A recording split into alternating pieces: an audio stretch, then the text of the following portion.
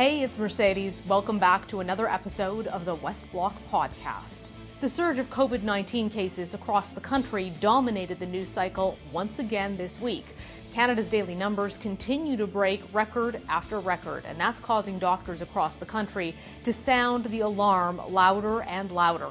On top of that, Canada's top doctor delivered a stark message on Friday. Dr. Theresa Tam said that if we don't contain the spread of COVID-19 now, cases could skyrocket to 10,000 a day. We saw premiers take to the podium announcing more and more restrictions aimed at trying to curb the spread. The feds have offered more help, but made sure to tell the premiers that they need to remember the money can't and won't keep flowing forever. Meanwhile, Canada's opposition parties have questions about the government's pandemic response and a brand new Opposition Day motion that will call on the government to ban Huawei within 30 days and crack down on intimidation of Chinese Canadians by the government of China. Here to give us the latest coming out of the Conservative caucus room is Erin O'Toole, leader of the official opposition of Canada, the Conservative Party. Welcome to the show. Great to be with you. We've been seeing record numbers for some time now, and that is continuing. The Canadian Medical Association put out a warning late last week saying that the measures that are being taken right now to mitigate the virus are not sufficient and that they believe we are facing a crisis. There are doctors in the media saying that Canadians are going to die unless there are not more measures taken. Would you support the premiers bringing back lockdowns, and do you think that that needs to happen to stop the spread? Well, the Prime Minister of Canada needs to partner with the premiers wherever possible and collaborate, not confront, which Mr. Trudeau likes to do too often. This is why, Mercedes, we've been so frustrated with the lack of rapid test rollout in Canada. Many of our allies around the world have used rapid tests to give certainty to get frontline workers back if they're worried about an exposure, reduce quarantine times, help keep the economy moving as much as possible. But obviously, public health needs to be a paramount consideration, and provinces are trying to restrict the spread as much as possible, learn the lessons from the first wave of the pandemic in terms of long-term care, those sorts of things. And so as Prime Minister, I would be looking to partner with them and then really advance approvals, control the border better. So I think collaboration's needed during a public health crisis. I know you're the leader of the opposition, so you have to criticize the Prime Minister. In fairness, though, it is up to the premiers to decide whether or not they want to activate shutdowns in their provinces and hotspots. So I just want to come back to that with you. Do you think that the premiers should be looking at lockdowns given what we're hearing from medical doctors? Well, I know the premiers in my own province, Premier Ford, is working with the public health leadership within Ontario. I know that cities, some of the large city mayors are working with their teams to try and limit the ability for people to gather, to be exposed. And I know they're also trying to make sure that the economic impact is not as profound. So it's a very, very tough balance. But I see every premier of all stripes, to be honest, doing what they can to make sure that the spread is reduced, to educate the public, to promote mask use. My issue is the first wave, we were slow on the border. We were slow with emergency response programs. The tracing app is not a national tracing app, and we didn't have the test that Mr. Trudeau promised in March. So the federal government needs to do a better job and should collaborate wherever possible. Mr. O'Toole, I know that you're bringing a motion before the House this week. It's your Opposition Day motion relating to China. You're calling on the federal government in it to say no to Huawei within 30 days. You're also calling on the government to develop a strategy to address operations of Chinese agents within Canada that have influenced Canada or in some cases have attempted to intimidate Chinese Canadians. I know you have a policy which is a very tough stance on China, but some folks say the government has been less likely to go ahead with that because they're concerned about the welfare of the two Michaels, Michael Kovrig and Michael Spavor. And while I think that there's a lot of Canadians who might support what you're proposing, are you concerned about the effect that this could have on the two Michaels? No, in fact, we've been advocating for the two Michaels from the days that they were taken when Mr. Trudeau called their cases regular consular cases, misled Canadians with respect to why they were arrested by China. They've been in prison for over 700 days, Mercedes. Over a year ago, a less period of time, the Liberals promised a decision on Huawei before the last election. That was a year ago. All of our allies have made the decision on Huawei and the 5G. All experts say that Canada cannot be an outlier. We can't put risks to our future digital economy by allowing Huawei, a state-owned Chinese enterprise, to help construct it. The Trudeau government never makes tough decisions. They kick them down the road. So what we've said is we know they know what the answer is. In the next 30 days, they should be honest with Canadians, honest with our allies, and highlight the risks and the intimidation that hundreds of Canadians and families are feeling from Chinese communist influence operations in Canada. We're bringing a motion to have a serious public education discussion and make the government take these issues seriously finally. Well, and those are issues that we have reported on extensively here at Global News, especially on the intimidation of Chinese Canadians by the Chinese state here in Canada, particularly if they're presenting dissenting opinions against the Chinese Communist Party. Australia has taken a tougher stance, and you cite that in your motion, but they've also faced some pretty serious repercussions for doing that, including massive cyber attacks. Do you think that Canada is ready for the inevitable retaliation from China if we get tougher? This is where we need to work with Australia and our Five Eyes allies, Mercedes, to make sure that we have a counterbalance, both in terms of size, economic strength, to counteract the intimidation that Beijing does. They've been doing it against Australia. They've been known to do it against Japan and other countries. The more we work with like-minded allies, the more we can counteract that influence and reduce their ability to isolate Canada or isolate Australia. This is why we have to get in line with our allies. Canada's the only country that has not made the decision that Huawei can't be part of the 5G infrastructure. The world, the democratic world, is watching for Canada to see if Mr. Trudeau is going to finally get serious with China from a security, human rights, and a trade perspective, or is he still going to have this naive admiration for the basic dictatorship? This is a time for leadership, and that's what we're pushing for with the motion. Would you be willing to take some tougher steps, like cutting off, for example, foreign student visas for students who are coming from China, or even potentially sanctioning China? We've talked about the use of Magnitsky sanctions with respect to the two Michaels, and possibly with respect to the horrific human rights abuses of Uyghur Muslims within China. We can no longer turn a blind eye. And I've said, Mercedes, in the last 20 years, all parties, all democratic countries tried to engage, hoping that China and the WTO and other things would start moving towards respect for rule of law, for human rights. It's gone the opposite. So when things are not working after a generation, it's time for some leadership to take a different approach. That will never happen under the Trudeau Liberals, who've been unfortunately way too close and inappropriate with some of the relations with communist China. It's time for a fresh approach to leadership, and that's what the Conservative government in waiting is offering. Can I ask you to elaborate on that, on your comments about members of the Liberal Party who have been too close to China? Who is that? Mr. Trudeau himself. He appointed to his transition committee a senior person from the Canada-China Business Council. He attended Cash for Access fundraisers with figures close to the regime in Beijing who made donations to the Trudeau Foundation, Mercedes. As the minister who announced the Afghan War Memorial for Ottawa, the Trudeau government canceled that memorial while Beijing influence were planning through the Trudeau Foundation to put a statue to Pierre Trudeau in Montreal. He's been too close and naive from day one. So this is what Canadians want, a more serious, principled leader at home and on the world stage, and that's what they'll get with me. So does that mean that you believe Prime Minister Justin Trudeau is being influenced by Beijing? Mr. Trudeau is naive on China, and I've not been the only one to say that. Former Ambassador David Mulroney has said that.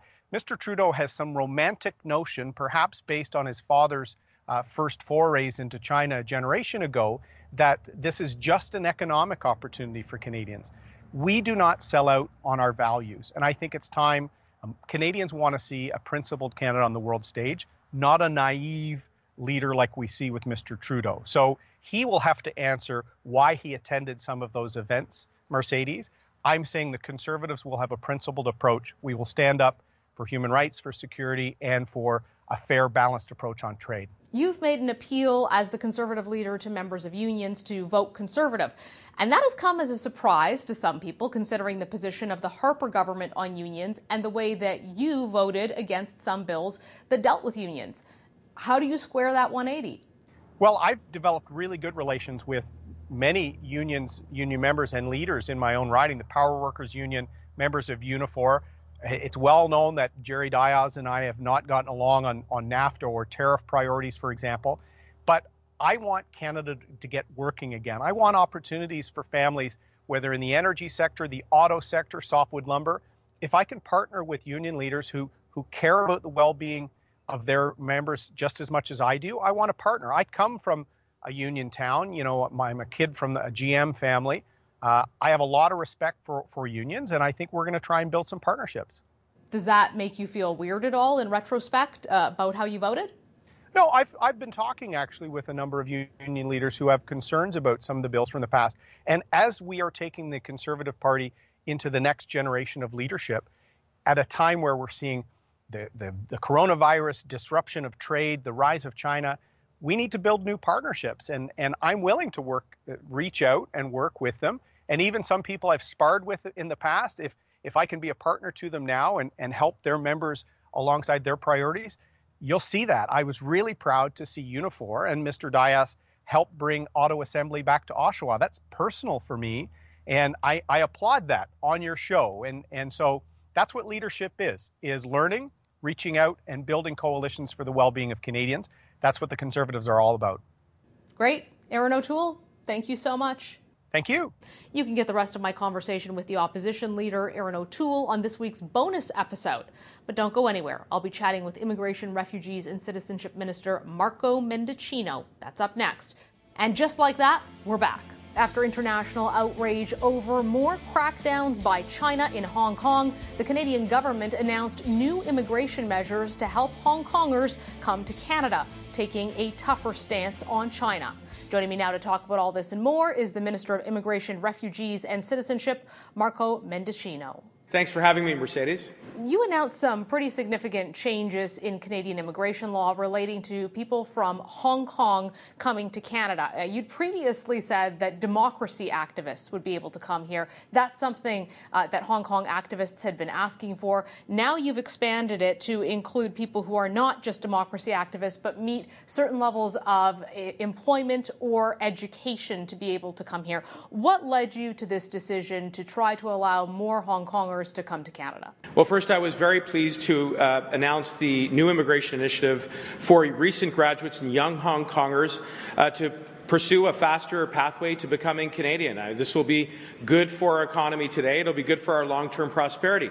We're also going to promote existing immigration routes for those people from Hong Kong who wish to come back to Canada. And finally, we have also announced some additional protections under our asylum system, which reflects the situation on the ground, which we are gravely concerned about. But what we hope out of yesterday's announcement young Hong Kongers will see is an opportunity to come to Canada to work, to pursue their studies should they choose to, and to build the next chapter in their life. And that is about not only strengthening the ties between Canada and the people of Hong Kong, but also bringing a longer-term prosperity to Canada. This all comes in the wake of China's crackdown against democracy activists. It's been a source of concern for the international community. Some have been calling on countries like Canada to open refugee status to anybody in Hong Kong, not just those who want to come and work and study in Canada. Is that something your government would be willing to consider? Well, in Canada, we have a robust asylum system, and we have been revered around the world, including by the United Nations, as being the top resettling country in the world. And the immigration plan, which I just announced a little less than 2 weeks ago, does build on that track record. And that isn't just because of the decisions that government has taken. It's because of the generosity and the compassion that Canadians have shown in welcoming the world's most vulnerable, including those who are fleeing persecution. But if China continues the crackdown in Hong Kong, would you be willing to consider broader measures like extending that refugee status to any citizen of Hong Kong? We have introduced a number of measures which reflect the situation on the ground. It ensures that failed asylum claimants here in Canada get faster reassessment when it comes to their removal, which may give them a chance to stay in Canada. It also ensures that people who are seeking asylum in Canada will not be disqualified by virtue alone of having been charged under China's national security law. These are two measures which are consistent and build on our reputation around the world when it comes to asylum, and I know that this is something that will be very much part of our plan going forward. Minister, have you considered more aggressive measures towards China? For example, restricting or eliminating international students coming from China. There's a lot of evidence that senior members of the Chinese Communist Party send their children to study in countries like North America, and activists say that would send a really strong message to the regime, not only about what they are doing in Hong Kong, but what they have done to Michael Spavor and Michael Kovrig, and as well their behavior around the world. Is your government willing to get tough enough to start cracking down on things like international students? Well, Mercedes, as you know, Canada has taken a very strong and principled stand when it comes to the developments that we have seen, which have been gravely concerning, including the passage of the national security law by China, the expulsion of 4 democratically elected legislators from the Hong Kong legislature, as well as the arbitrary detention of the 2 Michaels, who are Canadians. And as you know, in each and every one of those instances, we have responded by suspending our extradition treaty with Hong Kong, by restricting goods to Hong Kong, by revising our travel advice to Hong Kong, and by calling for and demanding the consular access be restored, which is now something that we have achieved when it comes to the 2 Michaels. But they need to be released. They are being arbitrarily detained, and they need to be released. And yesterday's announcement does come against that backdrop, and we will continue to take those strong and principled stands as is necessary. Okay, it doesn't really answer the question I asked you, but I want to move on to asking you about whether you are prepared to evacuate the 300,000 Canadians who live in Hong Kong if necessary. Well, as you know, Mercedes, the 300,000 Canadian citizens who are currently living in Hong Kong enjoy a right of return, and subject to following the COVID health protocols, which are in place to protect all of us, they can come back whenever they choose. We've also announced a number of different pathways, which allows immediate family members and now broader family members who have relatives here in Canada to come and visit in Canada, and that applies to those relatives who live in Hong Kong. And we will continue to find ways to reunite families. No government has done more when it comes to reuniting families in the history of this country. I'm proud of that record. Changing gears to look south of the border, a new president expected in January. Of course, it will be President Joe Biden. He's currently the president-elect. You've stated on Friday that you thought there was some opportunities there for Canadian immigration with the new presidency. How do you see your file playing out with Joe Biden in the White House? Well, first, I think we were all pleased that the first call that President-elect Biden made was to Prime Minister Trudeau, and I think it underscores the special and unique relationship that exists between Canada and the United States. We have the longest unguarded border in the world. We share that border, and the movement of people across that international border is very important. When it comes to our immigration policies, Mercedes, we will take decisions which are in the best interests of Canadians and reflect Canadian values. And for my part, that means introducing an immigration plan about 2 weeks ago that is focused on jobs, that is focused on economic recovery, and that is focused on addressing the long-term demographic challenges which our country is facing. That's why I'm excited about seeing this plan come to fruition. And certainly in the midst of this pandemic, there are many opportunities which are abound. Minister, one last question for you. How has COVID-19 affected immigration to Canada, and when do you see this getting back on track? Well, there's no doubt that COVID-19 has impacted immigration as it has impacted every aspect of our lives. I think that you will see that there is a reflection of that in the levels that we'd set for 2020. But I'm also optimistic that we have taken some real lessons coming out of the pandemic. And certainly from where we were at the beginning and the onset of COVID-19 to where we are now, we are making tremendous progress by investing additional resources, by leveraging technology. We're importing more digital into our processes, and by streamlining all of our processes so that we are seeing those immigration outcomes occur as quickly as possible. And that's what our plan does. Our plan will build on those lessons. It will ensure that we remain competitive, and it will allow us to drive our economic recovery going forward. Minister, thank you so much for joining us today. Always great to be with you, Mercedes. Hey, it's Mercedes. On behalf of our entire team here at the West Block, thanks for tuning in to this week's podcast. We'll get to the next segment in just a few moments, but if you enjoyed this week's episode, please leave us a review, give the podcast a 5-star rating on Apple Podcasts, and tell your friends. I reassured the premiers that the federal government will always be there to help, but reminded them as well that our resources are not infinite. You just heard a clip there from Prime Minister Justin Trudeau. To give a little bit of context to what he was talking about, he was recounting the message he gave to the premiers last week on their semi-regular conference call. Ottawa's there to help, he says, but only so much. The pandemic has served as a refresher for some on the responsibilities of Canada's different levels of government, federal, provincial, and municipal. Collaboration between the three has been key in combating the effects of the COVID-19 pandemic, but it's also created some confusion over who is responsible for what and just how much the federal government can and should do. What are the provinces asking for, and what do Canada's mayors feel about where cities fit in all this decision-making? In normal times, those answers might seem obvious, but as with everything with COVID-19, it's just not that black and white. Joining me now to talk more about this is Calgary Mayor Naheed Nenshi. Mayor, thank you for joining us.